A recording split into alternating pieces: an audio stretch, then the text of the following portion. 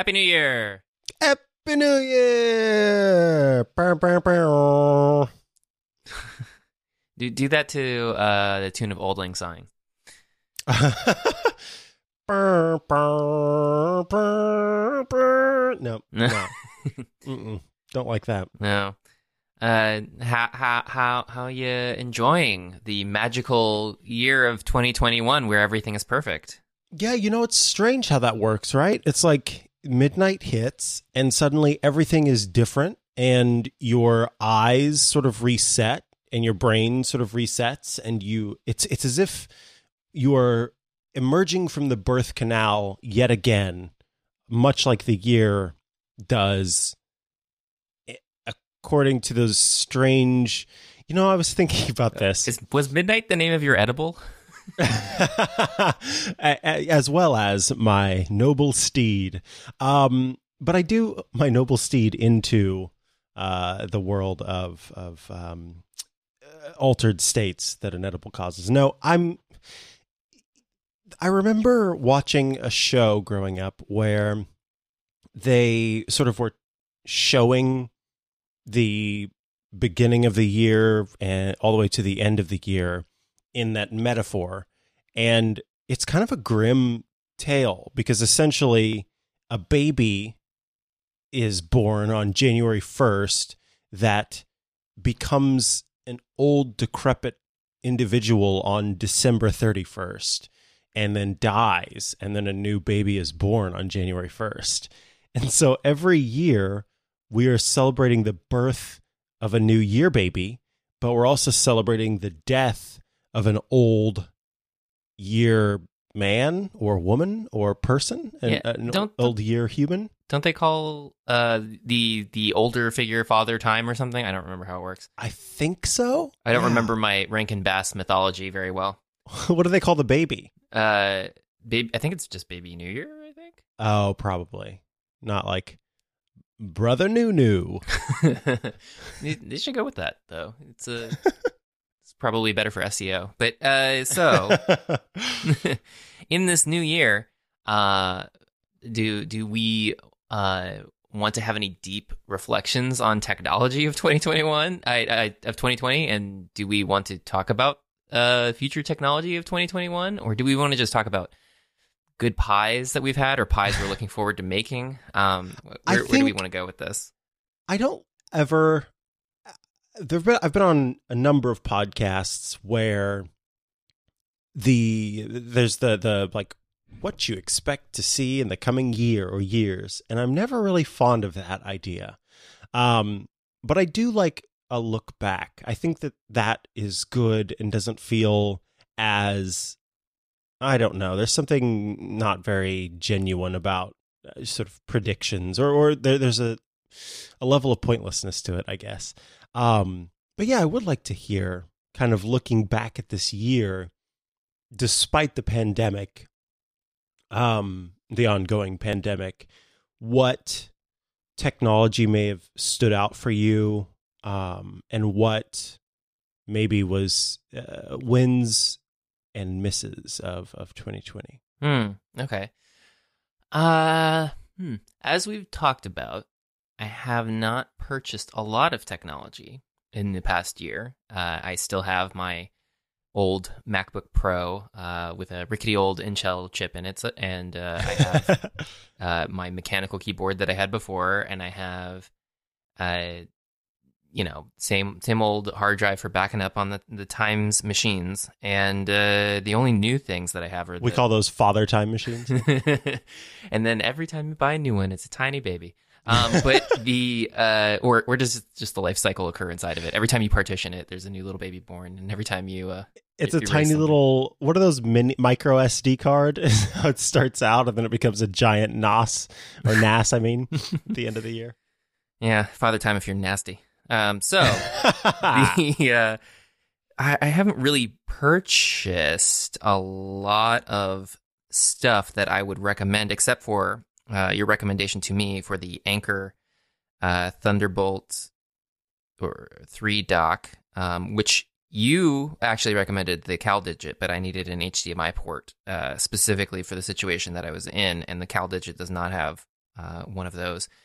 So I got the Anker Docking Station Power Expand Elite 13-in-1 Thunderbolt 3 dock for USB-C laptops, 85-watt charging for laptop, 18-watt charging for iPhone, 4K HDMI, 1 gigabyte per second Ethernet audio, a USB-A Generation 1, USB-C Generation 2, SD 4.0.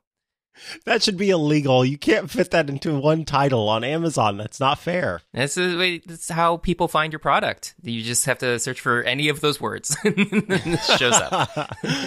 Oh my God. But yeah, tell me about it actually, because I kind of was like, there are two out there, and there's one that's the one that I use and really enjoy, and then there's one that's made by Anker, and that could be a win, it could be a loss, a hit or a miss.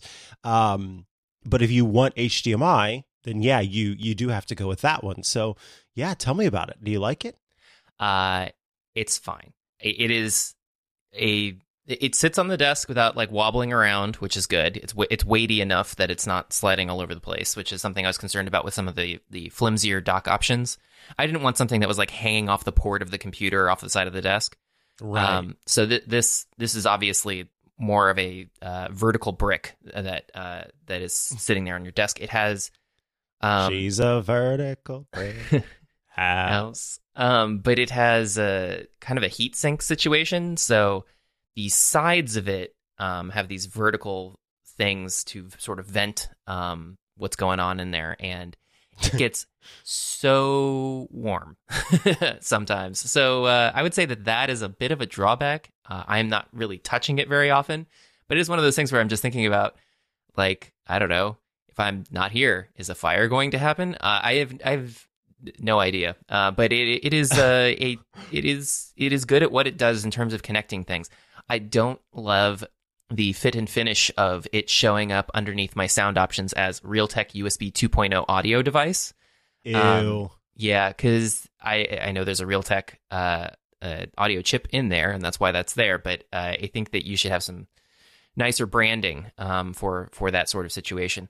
It's good that there's only one connection to my laptop, because previously in my work from home configuration, the thing that was driving me a little bonkers was that I had Apple's HDMI and USB-A and one other port that I don't remember, to Thunderbolt 3 dongle, and then I had another Thunderbolt 3 USB-A adapter, and then another one and another one, and so every port on this was covered especially when I was podcasting, and I was just like, it's not practical, because anytime I would want to take my laptop and unplug it and go somewhere else, I'd be unplugging 3 to 4 things, and it just felt dumb. And then you have to unmount and deal with the display settings and stuff, so that everything doesn't just like freak out every time you go from plugged into opening it up. It's just kind of annoying. So it was good to have the Anker so that I could just unplug the whole thing. It's done. And then I just plug it back in. I have my keyboard, Time Machine backup, speakers, monitor, everything going.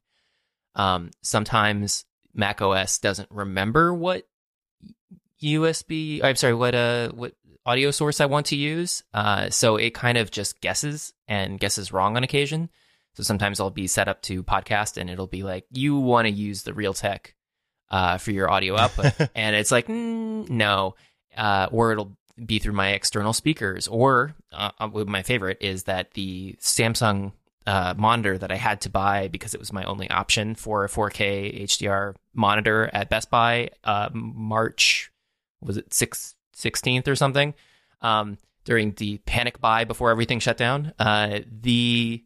That monitor also has a audio system inside of it where there is a headphone jack in the back. There are no speakers though. So sometimes macOS will default to putting audio through it, and it doesn't play any sound. And then you realize that it has routed it to the monitor that has nothing connected to it. That's so annoying. Yeah, and if you plug something into there, you also can't adjust the audio from the little audio slider thing for some reason, but only that one device, and it doesn't matter whether or not it's plugged into the Anker or plugged into the laptop. So there are some rough edges to this solution. And I would say that nothing really does it perfectly, but I definitely think it's worth the excessive amount of money, because $250 is a lot for a brick that basically just lets you plug things into another thing. But yeah, it was worth it for not having the hassle of trying to manage these individual connections and only having to deal with the one. And I'm sure you probably have a similar assessment of your CalDigit 3, which I think you also got this year, right? Yes, I did, and yes, I do. As you were talking about the different struggles that you've had with yours, or annoyances that you've had with yours, I'm nodding my head. This one doesn't give them such long names, but instead it gives a sort of less descriptive speaker, is what the output is called for this one, as opposed to Realtek Audio. It's just called speaker. And there's a special setting that you have to do because it can be the, SPDIF output, because it's got an optical audio out, and then also just your normal like jack out. And because of weirdness with macOS, it will sometimes choose a different option other than the audio option that I have. And much like you, I have two monitors that can also be audio out devices, and so that has been an issue in the past. I don't know what I've done recently, and I don't know if it's Big Sur that does this or if it's by messing in the audio MIDI setup app or what, but something has caused me to have less of an issue with the random switching and choosing of the audio output thing. So more likely recently it has done the right thing. But yes, I used to have that same problem because my Dell U2415, I have two of those, and each of them have audio output options, and it used to set to those. But yeah, now it doesn't do that.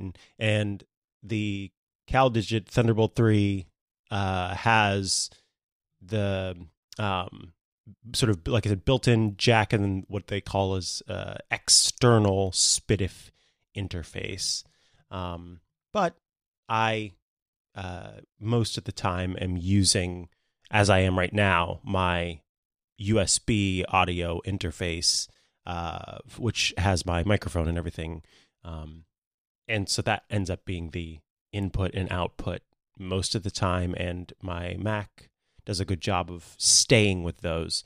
But yes, that headache of having to unplug, replug, and then wonder if it's going to get it right and make sure that it maintains the screen placement and all that stuff, it's like, it seems to be that it's asking too much. It shouldn't be asking too much, but it seems to be that it's asking too much. Oh yeah, don't even get me started on the wake sleep thing, because I have my MacBook Pro in clamshell mode, where that means the laptop's closed, but it still powers on a screen. But the screen goes to sleep. And so sometimes it'll wake up to do something in the night, like as someone sent me a message, and it will be like, here's a notification that needs to display on the screen right now for reasons.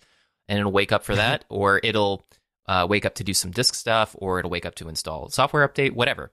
But when it does that, sometimes the screen size seems to change in its sleep state. So that resizes all of the windows. So when I go to wake up the monitor in the morning, I'll have teeny tiny little windows. And I won't necessarily understand how that happened, because if you go from clamshell mode, if you just like pop open the laptop, or you even resize the scaling on the display from, I usually have it at native so that I can do stuff to the computer that I connect to at work at the proper pixel size. But you can, on Mac, you can scale it so that it's easier to read on a 4K display by sort of blowing up the whole image. Doing any of those things mostly kind of keeps the windows in the same sort of size and shape. For the most part, it might put them up or down or somewhere, but it doesn't like do anything super weird. But for some reason, when it goes to when it sleeps and then wakes up to do some weird thing in the middle of the night, then it turns everything into teeny tiny little things. And I don't know under what circumstances it does that. So I just close all my windows at the end of the day like an idiot. But I just don't want to wake up in the morning and then have to resize all of those windows because you can never get them exactly the way they were. And then that just kind of like annoys you as you're sort of like trying to resize them into a specific pattern to try and approximate where you thought the dimensions of that screen of that window were beforehand. Just starting off irritating. With annoyance and irritation is never a good idea. So, but it stinks that you have to. I have never experienced that one. That would really, it really grinds my gears. That would really grind my gears. Yeah, and I'm sure we talked about as you were having some difficulty connecting right before this call. I've had a couple of instances where it just doesn't want to wake up, and you open the laptop and you're like, "Hey, MacBook Pro, your keyboard's lit and your fan's going, but both of my screens don't display a thing." Yes, literally that. Yes, quite literally that. It seems like it's on. It seems like it's going, but it is not on. Or at least my screens are not showing me. Annoying. Yeah, so it feels like every now and then I just have to do hard reboot. And then it's like, do you want to send a report? And it's like, sure. What are we reporting? I have no idea. Yeah, it's fun. But it's fine. I mean, it's okay. There's a laptop. And it's closed, and it's connected to another screen, and I do my work, and that's it. The end. Yeah. Mm-hmm. And I'm not going to recommend, under any circumstances, the Samsung display that I have. It is that bad. The Logitech mouse I have is okay, but I'm not going to recommend that either because I think there's better mice than this one. This is just like a little teeny tiny MX Anywhere 2S. That I had to pick up because it was the wireless mouse that I could buy independent of purchasing a new keyboard at the Best Buy that same day that I bought the monitor. So that's what I had. Yeah, I still use Apple's stuff for the rest of it. Oh, the Magic Mice.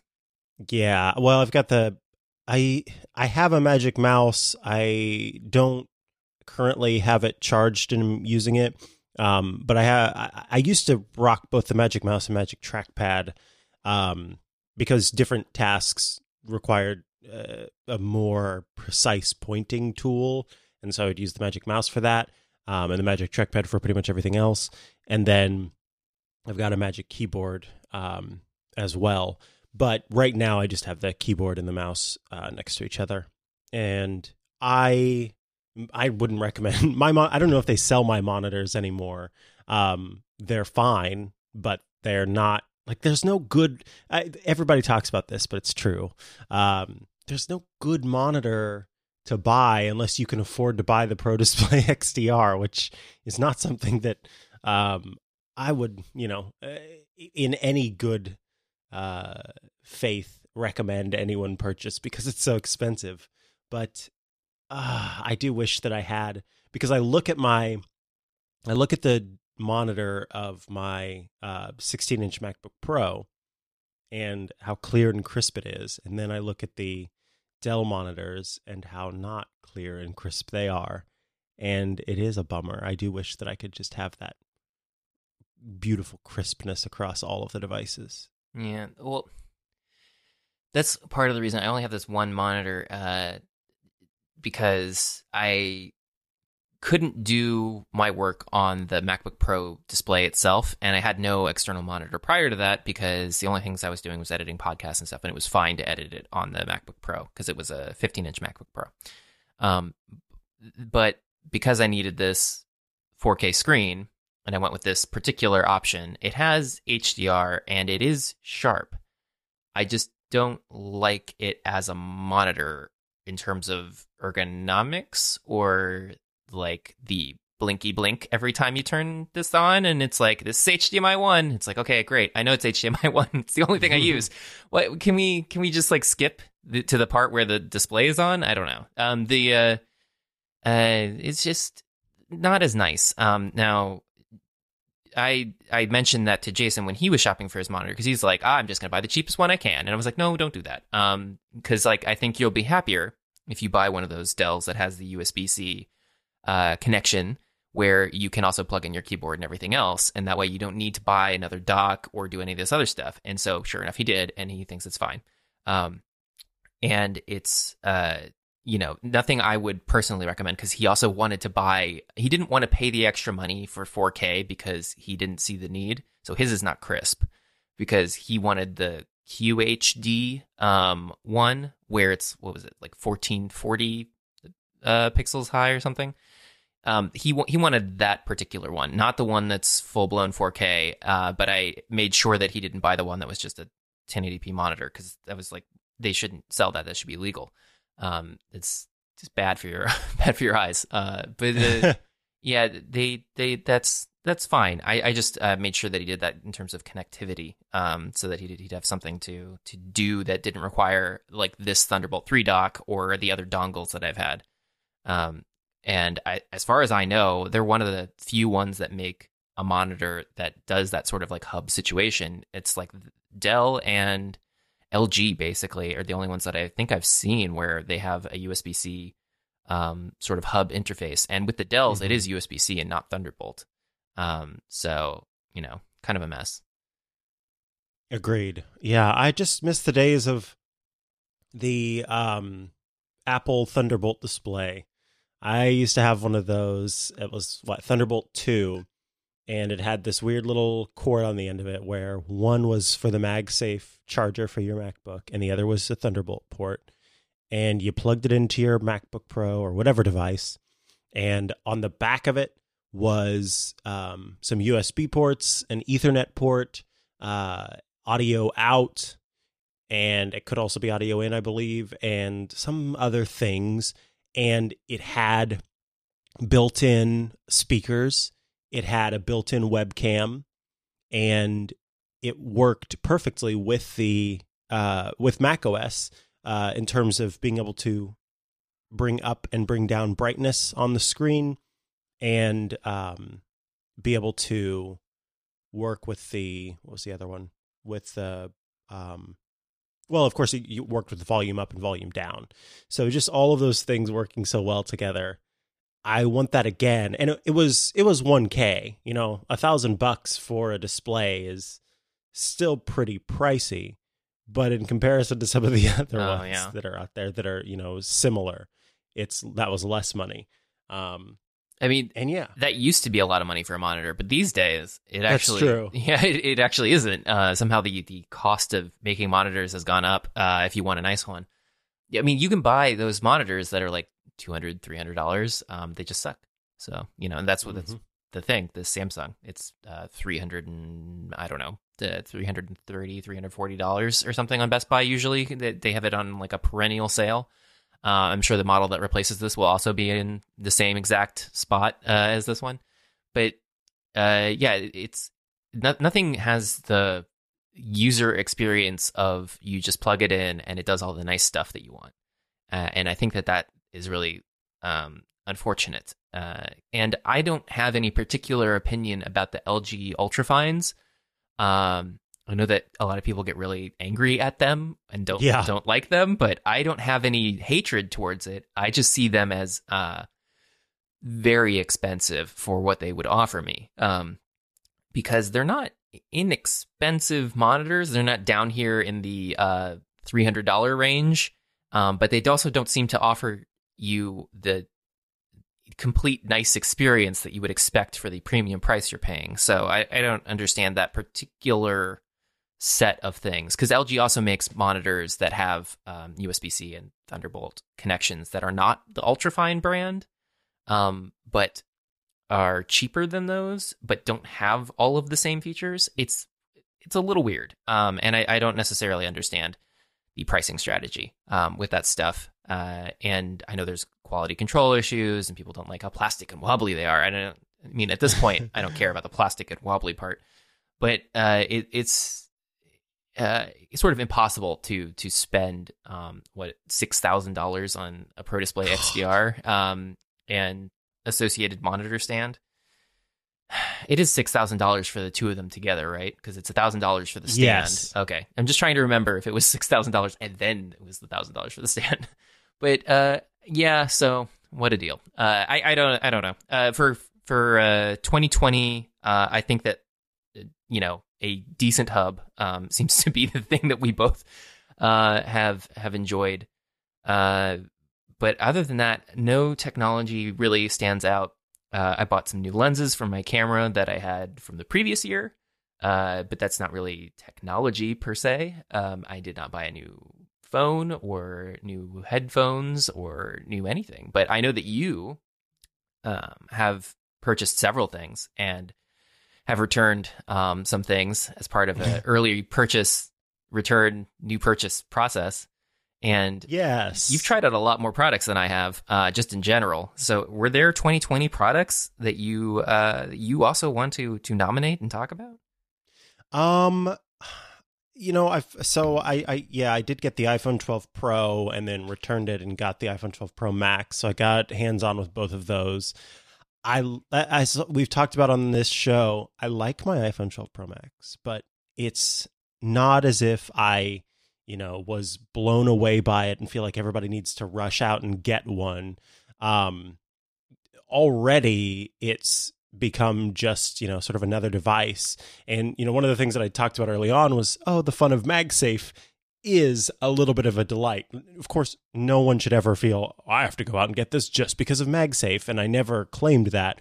But I did talk about, in a device that mostly did not make me feel very excited about it, was there anything that did make me excited? And it was MagSafe. But I have to report that I'm already not using MagSafe. And that's because I already had my wireless charging system in place before I got this phone. And so to suddenly change that out for MagSafe just didn't make sense. That's a lot more money to spend.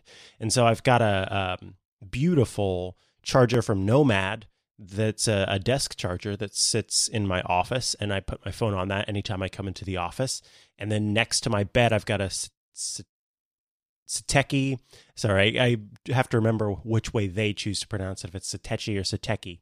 But on my bedside table, I've got a Satechi 3-in-1 wireless charger that I use.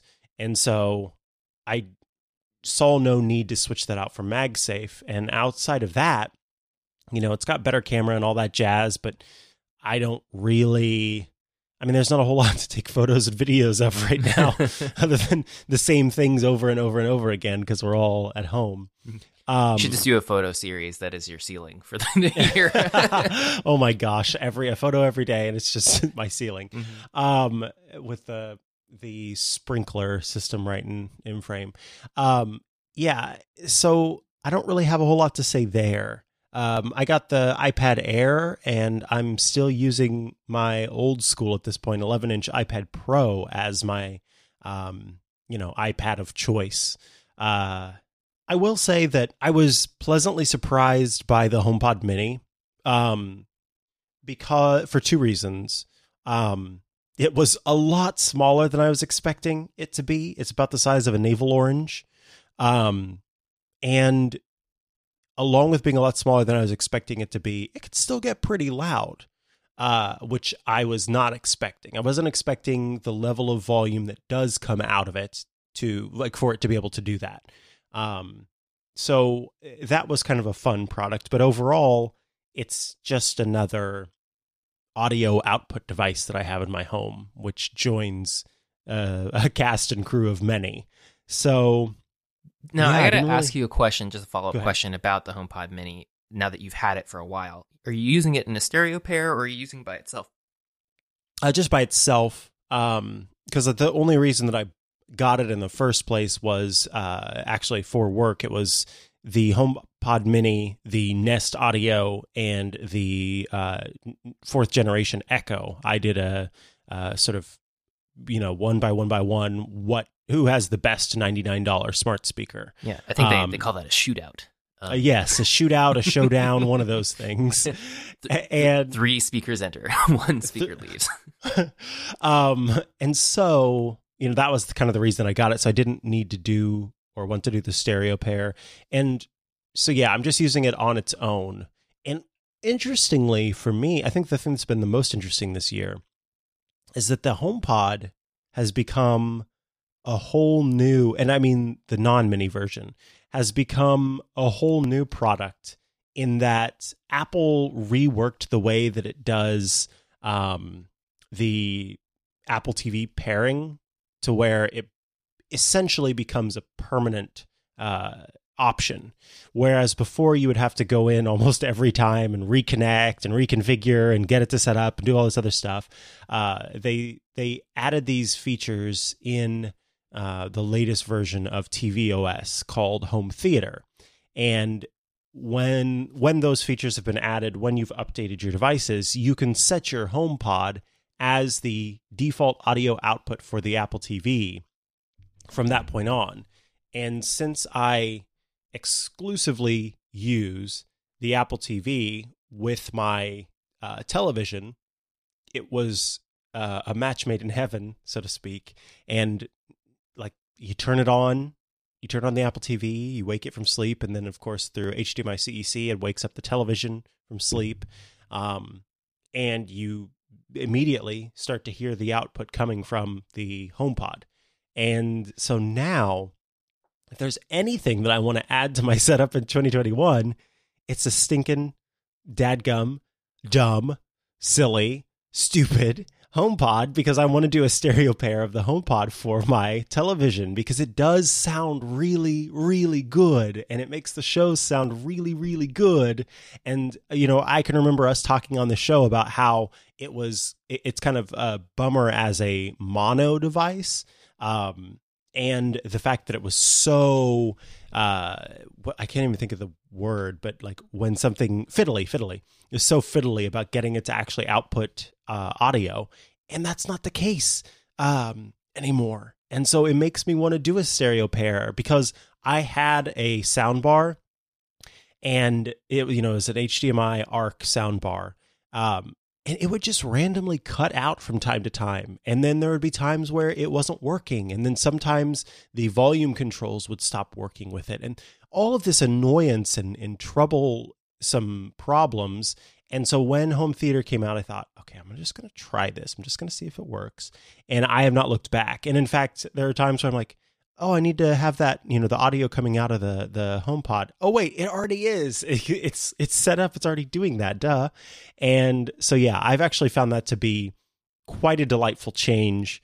And it has me on the lookout for some deals on a HomePod because I want to add a second one to my setup now. Yeah, I gotta say, which I was just not expecting. Yeah, I was not expecting that either. I gotta say that the thing that would make me personally reluctant is just the expense for what is essentially a 3-year-old product. I think, and they still charge they still charge $300 ish for that. $299 exactly. Yeah, so it's a little bit of a bummer, but it is, like you said, frequently on sale.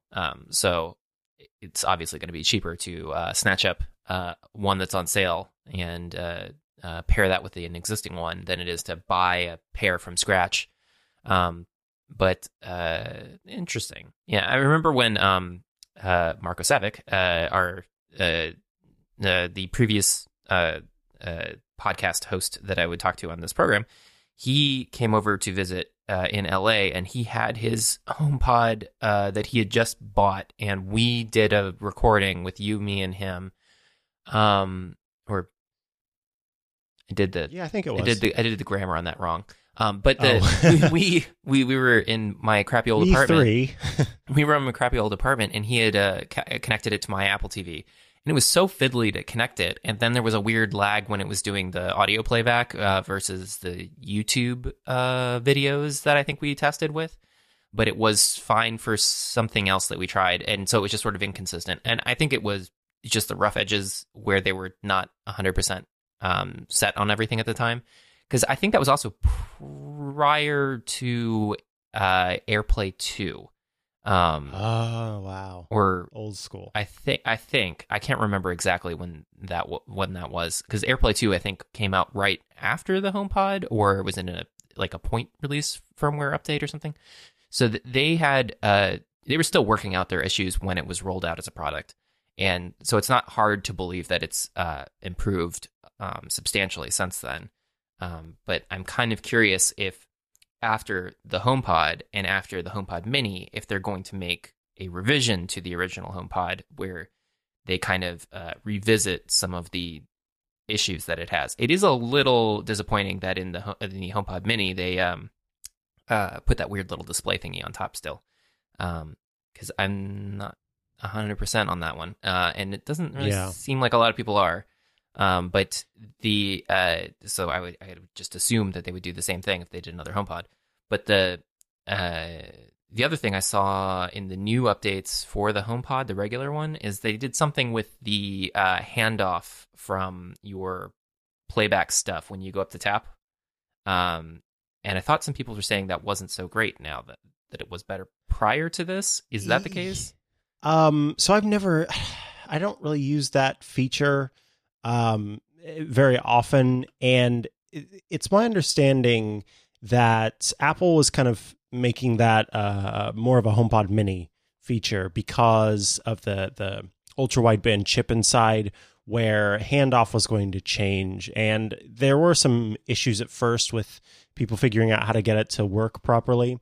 But on the incredibly rare occasion that I have done a handoff where, and for folks who might not know, music is playing on your iPhone, and you go up and you sort of tap the top of the HomePod with your iPhone, and it bops the music over to the HomePod and vice versa, or a call or whatever.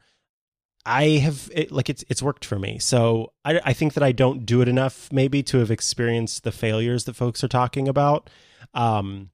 But there's an upcoming feature that's specific to the HomePod Mini because it has that ultra wideband chip. And so if you have an ultra wideband device like the new iPhones, and you have the HomePod Mini, that display on top will essentially, it kind of works like not exactly like a radar, but basically as you move your phone more toward the HomePod Mini, or as you move the phone away from the HomePod Mini, the display on top will sort of brighten and grow or shrink and dim respectively. And so it's kind of, I guess, supposed to give a proximity bit of understanding, so then you can properly bop it to the HomePod that you're going for. Yeah, interesting. But it's kind of gimmicky, but interesting. Yeah, interesting. I also do you use your voice to select things, to enable things to happen, or are you mainly enjoying your HomePod and HomePod Mini use these days because you've given up completely on any sort of voice features? That's probably what it is, Joe. I'm too much of a control freak when it comes to these things, and so I'm not a voice user. The most of the time, what I would use voice activated stuff for would be controlling my home, but instead I just do that with my app because I don't like to. I don't like to have the device misinterpret me or misunderstand me, or what's worse is having to go and say multiple things. So, hey, boo-boo, turn up the lights. Hey, boo-boo, set the lights to yellow. Hey, boo-boo, set the lights to 40%. Hey, boo-boo, turn off the table light or whatever. All these different things. It's so much faster for me to just beep, boop, beep, beep, beep, zzz, zzz, boop, and I'm done. And it doesn't feel as frustrating. And so, yeah, I don't really do voice control stuff. If I'm playing to my HomePod, I am most likely using my iPhone to AirPlay to the HomePod. So that's physical control. I think I did it for the first time the other day in a while. And lo and behold, did it play the wrong artist? So it's like, if every time I do give it a chance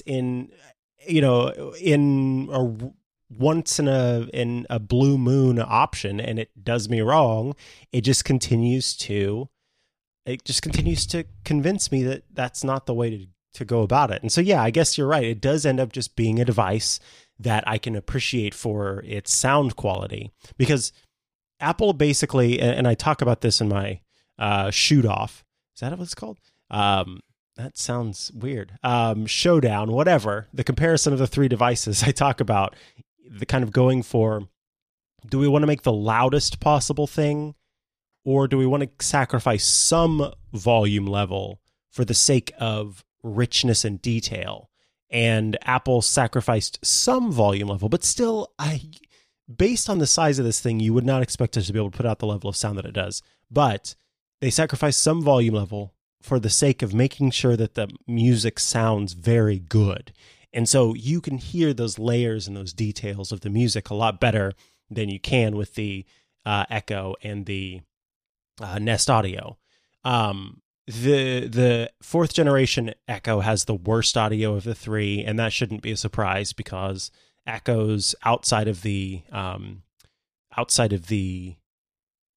Echo Studio all do not sound great. And so if you've only ever used Echoes, then you're fine because you are going to get an upgrade by getting the fourth generation Echo. But if you've heard some of the other things or listen to music with headphones that sound good, then you're going to no, the Echo fourth gen does not sound great. It sounds better than the ones before, but not great. And the Nest Audio sounds quite good and it gets loud, but it does not hold the detail that the HomePod Mini can. And it's not as small of the three devices. It's the biggest and heaviest. So there's, trade-offs with all of those. And of course, then there's the what factors in, which is which one works best with your setup. But Apple, once again, focusing on sound quality over quantity, if you will, has pulled it off. And so, I get to just use the HomePod and HomePod Mini as these devices that are more passive in nature, because, like I said, now the HomePod just works on its own, so that's super passive. I don't have to interact with it at all, and so I just get really good sound from my television because it's not coming out of the speakers in the TV, which is what I was doing because of the stupid sound bar that I had that wasn't working very well, and it was frustrating enough for me to just forget it. And so, I think that you probably hit the nail on the head there. And anyone else who wants to be happy about their HomePods and HomePod Minis, all you got to do is quit talking to them. Yeah, I mean, it's kind of, I think, one of the things that keeps me away from it, because it's not really an advantage for the rooms that I would use a HomePod Mini in, versus the speakers that are already in those rooms that I have. If it was more of a voice assistant, then I could completely replace or at least had a audio out that I wanted to use. Then I could replace the Echo Dot that's downstairs. It's hooked up to a speaker that's good. So I'm happy with the speaker that's there. But if I'm just going to hook up something that enables me to use my phone to do stuff and not hands-free talk to the thing to make it do stuff, then I don't really see that as an upgrade. And in the other room, I have a speaker system that's hooked up to my my computer at my desk, and it's not an advantage for me to replace those speakers with other speakers, even if they're smaller or a different size, because these are reasonably small and cost zero money to maintain them. And if I have to manually select what I'm doing anyways, that's what I'm already doing with these on the computer itself. And I don't have to mess with the wireless output. I just have to make sure that it's not playing to the external speakers on the laptop or to the speakers on the microphone. But the thing I think that might make me want a HomePod is if they ever made a battery-powered one, where it has like a charging base station. Bose makes a product that is like that, but all the quality control issues around it and the reviews are not good. So I haven't purchased one because we have sort of a backyard area, and I don't want to buy any of the bad external audio outdoor speaker things that you can purchase and deal with the mounting process and running wires and all that. If there was just like a decent Bluetooth speaker, well, not Bluetooth, but a decent AirPlay speaker that I could take outside and use for hours and then take back inside and put on top of a charging station, then that might be a situation where I would consider using that sort of a HomePod situation where you're not relying on the voice assistant. Now, if they ever make the voice assistant better, then it would make the HomePod Mini itself more appealing to me, I think, for replacing the many echoes that are scattered around, which I don't rely on for audio, but I only rely on for the voice assistant part. So that's I think mainly the main drawback for me in 2020 and 2021 and 2022 and 2023 and 2024, so on, because I just cannot wrap my mind around like what schedule that's going to improve on. They had that thing where it makes animal sounds now, and I was just like, God. wow. I was like, what? Is there a product management board where this was higher than something else? Because I don't understand like what happened there, like in terms of allotting man hours to allotting people hours to, try to figure out, that problem to get those samples and do all that stuff. It was just like, I'm sure it's not as technically involved as like refining the thing that, when you say you want a certain artist to play, that, making that do that. I'm sure that's more difficult than the animal noises, but wow. Yikes. Wow, yikes is right. Mm-hmm. Yeah. I don't know. Maybe one of these days, but in terms of your iPhones, they've mainly disappeared into your life except for your appreciative MagSafe, which then disappeared. But is there a MagSafe device that would make you want to replace your existing ones that you might be looking for in this year? Yeah, so Belkin actually has one that I have reached out to Belkin, in fact, to do a review of it, and depending on how well it works, when I do get a chance to check it out, that will potentially sway me, because it will, like, there's specific instances where this is going to be the most helpful, and on the desk as a magnetic mount, I think will be very cool, and so that it can sort of be lifted above the desk, a little like the iPad Pro in its new style of keyboard. And then in the car, although I just don't use my car very often, so I have right now, it is a dash mount that grabs the phone on either side, and it is a not MagSafe, but a Qi charger. And so that was always really nice, is that when I put my phone into the mount in my car, it was charging my phone, so my phone wouldn't run dead while it was doing GPS and stuff like that. But the way that it's set up, it's, it's a little bit finicky on being able to move it from vertical to horizontal orientation and stuff like that. And so just having a magnet on the back to do that, will be very cool. And there are some options out there, or that will soon be out there.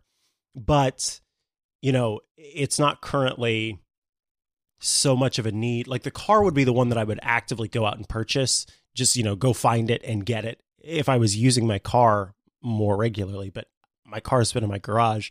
In fact, I have to get a new battery, because my car's battery is completely dead. Not just dead in the way that some car batteries die and then you can charge them. Mine is so dead that it's not even chargeable anymore.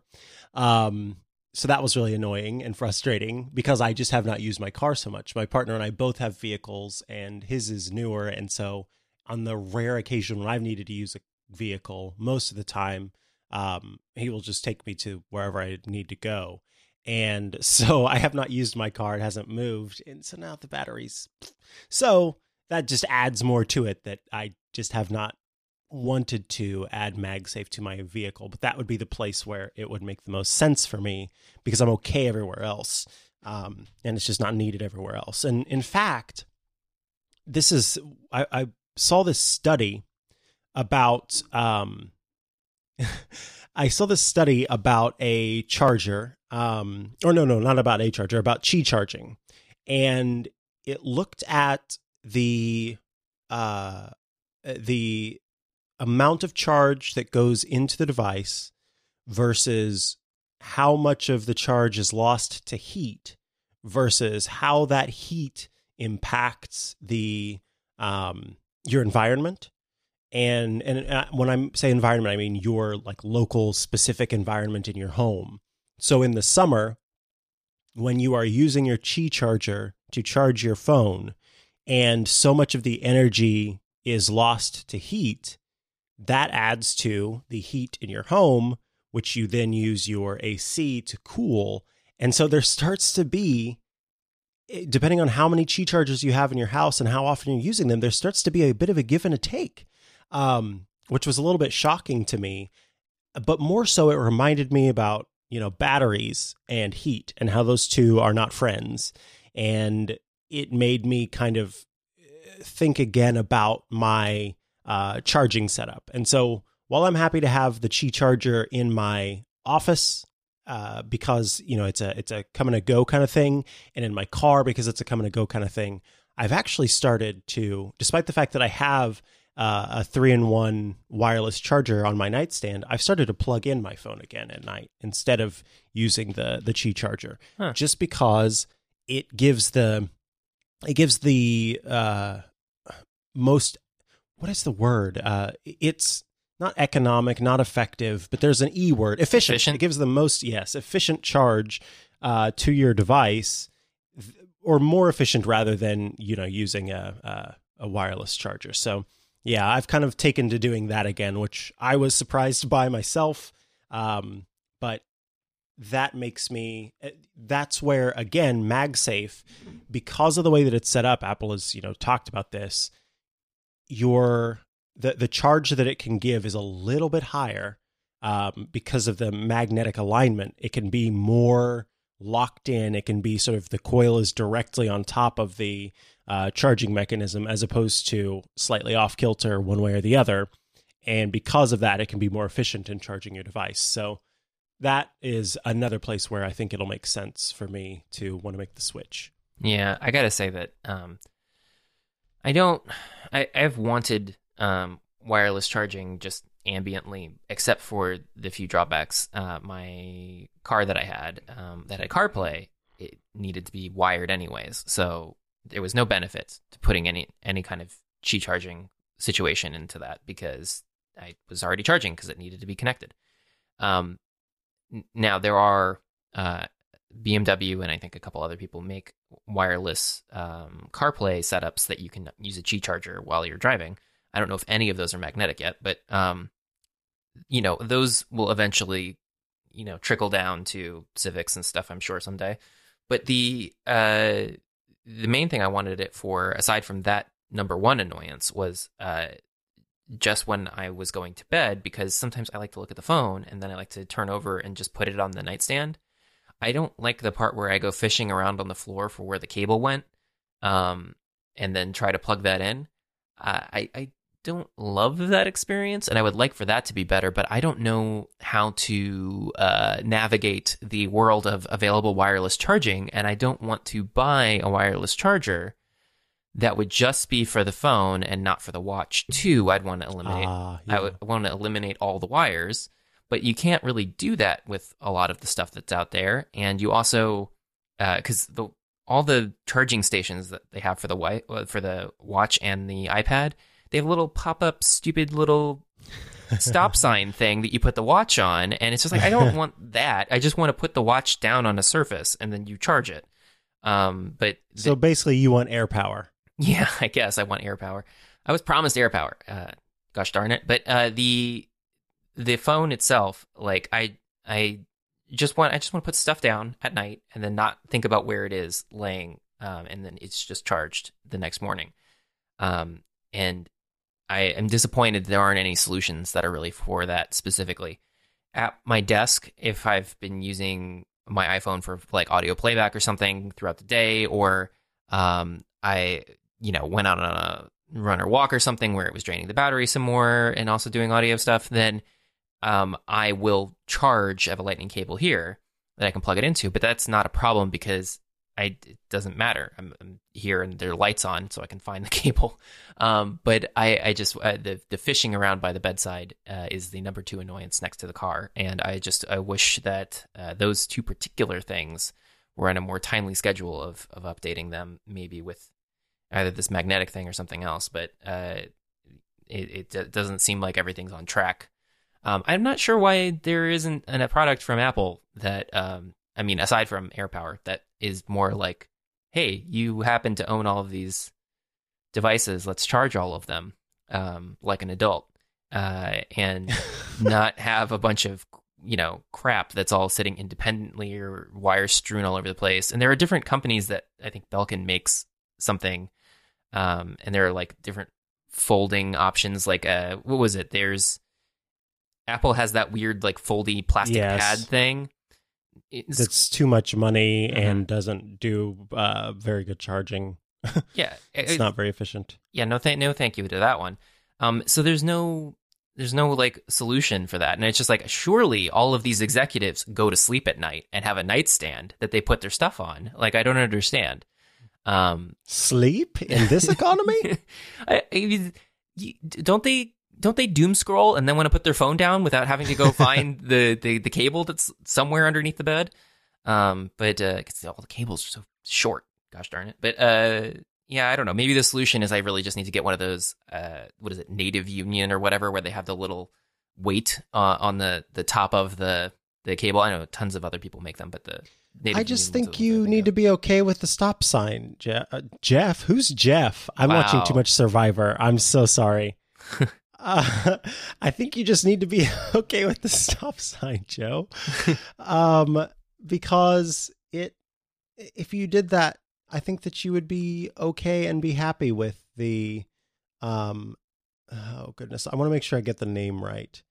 It is the, oh, I almost had it. Good podcasting. Oh, the Trio. Oh, wow, it's out of stock. A lot of people want this. The Trio wireless charging pad.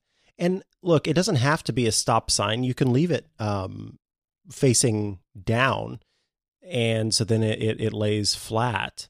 But this is the thing that I have on my desktop table. My side table. It's one USB-C cord that plugs into the back of it, and there are 3 spots. One, like the Apple Watch puck is built into it, and you can flip it up, but you can just lay it down. I know what you're looking for ultimately is a way to just lay it down wherever on that surface, and it charges it. But the one thing that I've done with this is that there's a great product that I think I've talked about. I don't think I've talked about on a podcast maybe, but certainly have personally talked about. And let me see what they're called exactly. Is it Night? Oh, also they don't make a duo of this, just a trio. Oh, because no AirPods in the middle? Right. They do make one called... They have independent, like, charging pads for things, but they don't have... They've got one called the Quattro. Yeah, the Quattro. And it will charge your Apple Watch and your iPhone, but it's an actual portable charging bank that you could ostensibly just keep on your desk, or I mean on your side table, and keep it there, and it will charge all of your stuff. But it wasn't originally necessarily made to do that, and the fact is it costs almost as much as the Trio wireless charging, so it's almost better to just go with the Trio wireless charging.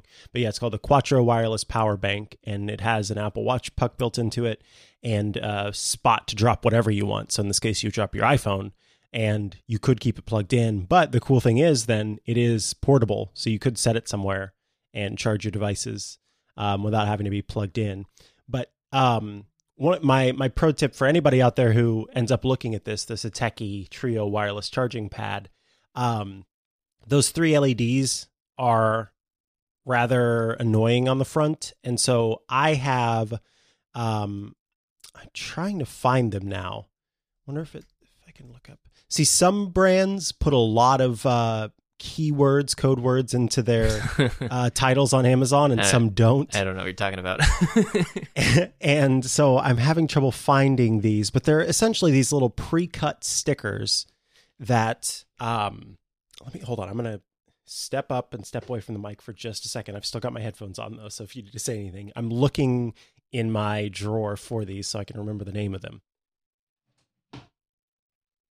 I can't find them. Okay. But essentially what they are is they're these little pre-cut stickers that you can get them in 2 types. You can get them in like complete blackout, or you can get them in dimming. and they are just these black sticky plastic things that are pre-cut in circles and in sort of rounded rectangles that you can put on your devices. Here they are. They're called light dims, LIGHT dims. And these, it's a life hack in general. I bought a couple of these, and now I have them stuck on everything in my house because they just take that brightness out of these different lights. And so you can get them in one that I think it cuts like 50 to 80% of light, and then the other one is 100% blockage of light. And so depending on whether I need to be able to see the indicator light, I'll use one or the other. But like my dishwasher, those LEDs, I put these on there. I put them on most of my network attached storage. The CalDigit dock, it has a big bright blue light that I've put one on. Why is it always blue LEDs? Yeah. And that's the thing, Joe. Yes, I'm so with you, because blue is the worst choice for an indicator because of the way that the light spectrum works. Blue is a high energy beam, and that means that it can travel farther than other colors in the spectrum. So when the lights are off, if you have blue, it can reach all the way across the room and blast your eyes. And that's why in not movie theaters, but in actual stage productions, in stage theaters, they use red lights on either side of the stage, because red is the lowest energy beam, and so it won't go as far. It doesn't reach out into the audience and sort of it doesn't light up the audience. It can only kind of light up the area surrounding it. And same thing for dark rooms. That's why they use red lights in dark rooms. So if you're going to go with an LED indicator light, red is your best bet, because even green starts to get towards the blue side of things and is very high energy. So yeah, I'm with you. I feel the same exact way. That's my rant as well. But I've stuck these all over everything, everywhere. And because I have a sheet of black circle things of various sizes, but they're camera covers. But they sound like they're exactly the same. It's just yours probably works exactly the same. Yeah, yours just has some ability to transmit light if you still want it to. Whereas the ones that I purchased are completely black, so they don't transmit anything. Yeah, I'll share a link. Looks like they might be. I think a lot of people who are working from home are getting tired of their lights blinding them, because they're sold out in most places. Wow. But you can also buy them in white. So if you've got white devices that you don't want to put a black sticker on because you're not looking for that Stormtrooper look, then you can get it in white. And then they make some that are it's just one sheet, and so you can cut them how you want them. Well, that's good. Yeah, I'll look into that. I don't specifically have anything that I want to do right now. I used to have in my old apartment, the cable modem was white, and it was full of blue LEDs that blinked, and also it had green ones too, and the inside of the mesh of the cable modem was sort of exposed, so the light was strong enough that it would be the indicator would be flashing on the front of it, but you would also see the light from inside the mesh going out the back, and then it would illuminate the walls on the side. It was just unbelievably bright. I don't understand what the thinking was in terms of designing that thing, but I don't currently have anything because we're not using that cable modem, but I'm always on the lookout for ways to cover up tiny lights that are bothering me. But thank you for that link for that, because I had no idea that product even existed, although it makes perfect sense. Leo Laporte was the one who recommended it to me. He brings them with him. And of course, nobody's traveling these days, but he brings them with him whenever he is traveling, and will use them at hotels as well. Just because, you want to be able to sleep at night. And so he told me about these, and I thought, you know what? This is one of those things that's so annoying, because for the longest time, I would just take black electrical tape. I would put a strip down onto, one of those self-healing pads, and then use my craft knife to cut out little squares. And these are inexpensive enough that it was worth just buying this sheet of them and being able to, do that, then having to mess around with the cutting, or just saying, you know what, I really don't feel like fiddling around with electrical tape, so I'm just going to leave it. By doing this, it avoids both of those things, and I just can peel and stick them when I want to. And so, yeah, it's just a good idea. That's kind of like, I wish I would have came up with that. Yeah, just Scrooge McDucking and all that money. But I think that pretty much rounds out the rest of the stuff. Unless I haven't been keeping tabs on your Mac purchasing. Have you had the opportunity through work, I assume, to M1 a little? No. So here's the problem. When I first started working at Twit, of course, they got me a MacBook. Well, they said, what Mac do you want for work? And I, at the time, wanted a MacBook Pro with Retina display. And so the one that was available was the old school 15-inch MacBook Pro. And that machine was great. It wasn't a maxed out machine by any means, but basically I got the upper tier, the lower tier of the upper tier of the MacBook Pros at the time. Middle tier? So it was like you could get the 2.3 gigahertz one in 2 configurations and the 2.7 gigahertz one in 2 configurations. And so I wanted the 2.7 gigahertz one, but I just wanted it in the not the second more. Yeah. If that makes sense. I got what you're saying. Yeah. Yeah. So, and I'm probably wrong about those numbers. Don't at me. Anyway, point is, that's what I had, and it was great.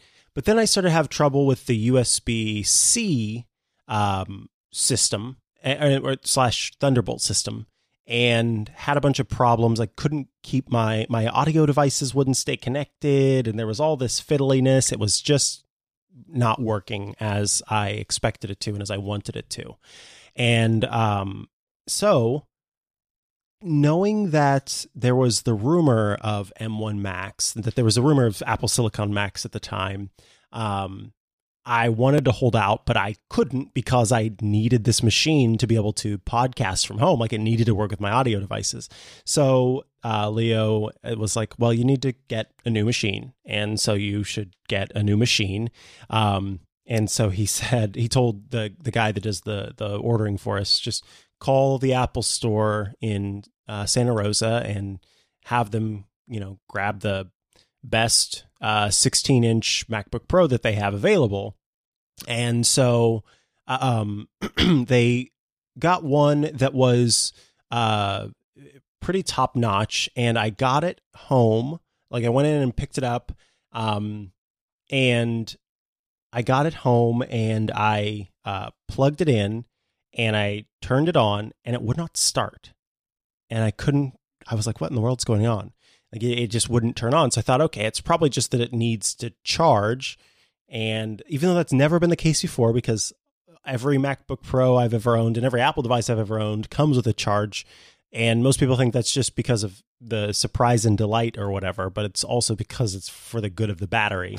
They're like, oh yeah, they charge it up for you so that you can use it immediately. No, it's for the sake of the battery chemistry. Anyway, so I thought, this is very strange, but maybe it just needs a charge. So I started charging it, and I left it for a couple of hours and went to hit the power button, and it didn't even, like, when you have a dead MacBook Pro or a dead iPad, and I even think with the iPhone, a dead iPhone, it saves enough battery to be able to display one time the screen where it's just got a red battery on it that's like, hey, you need to charge this, you goof. And so that way and then you go and you plug it in. It wouldn't even show that. So then I went online and was looking up like all these different modes to enter into and try to reset the SMC and the AMC and the RTV and the BBC and all these things. And I did everything and it still wasn't working. And I was like, I got a stinking dud. So I had to take it back in. And the only one they had left was this ridiculous, like, maxed out machine. And so that's the one I had to get. I say had as if it's like, oh, such a bad thing. But like, I was not expecting to get this ridiculous maxed out machine because I don't really, I do a lot of stuff on my Mac. I do, a little bit of coding and playing around with developer tools, and then a bit of video stuff and lots of Photoshoppy stuff and everything else in between. So like, getting the machine that originally I had gotten was well within my needs, but to get, this machine, which is like incredibly maxed out, a ridiculous machine I've never had 2 terabytes of storage built into a MacBook before. That was a little wild. And so I get this machine, and then Apple comes out with the new ones. And I'm like, that's great. I'd love to have an M1 machine, but I also literally cannot complain about the one that I have. Sure, it's a sluggish Intel in comparison, but I'm happy with it. So I think what I might do at some point, depending on how things shake out, is purchase myself an M1 Mac Mini, because I've always wanted a Mac Mini that I can just have plugged in and use at my desk, because basically I use a MacBook Pro as an always plugged in machine. Mm-hmm. And I don't take it to different places or move it around. And there's a part of me that would like to do that. I just don't like the unplugging and moving about the country process, kind of like what you and I talked about. So that's the reason why I don't really move it around. But I would like to, have an M insert number here machine. And I think that the Mac Mini would be the one to go with. And then it'll just be one that I purchased for myself. So that might be in my future, but I'm going to wait a while just to see how things shake out and when they announce the next versions. And yeah, so I'm very happy with it's a 16-inch 2019 MacBook Pro with a 2.4 gigahertz, 8-core Intel Core i9, 32 gigabytes of memory, and the 2 graphics cards, the one that's built in, and then I am forgetting terms this morning, and it's really frustrating for me. Yeah, discrete graphics. Yeah. That's the word for you. So it's a beast of a machine and very cool, but you hear about all this ridiculous stuff that the M1 can do, and I would like to.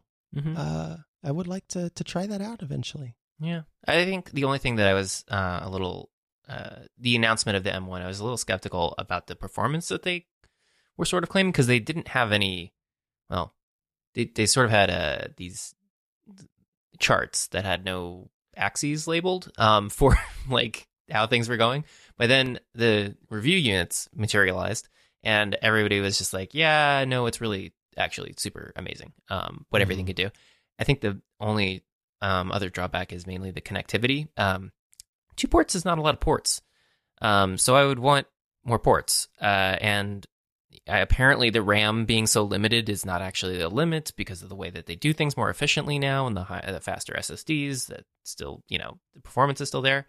But there's just a weirdness in me that has, going from a certain number of gigabytes of RAM down to a smaller number of gigabytes of RAM. It's just kind of like, yes, it's I don't know how I feel about that.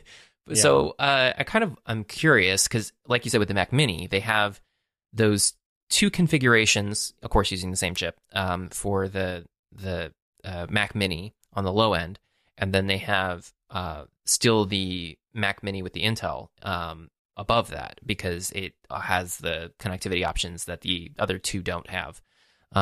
And I'm curious when they're going to replace that one, transition that one out with a M2 or whatever, M1 point whatever, M1S, M1X, I don't know, whatever they decide to do.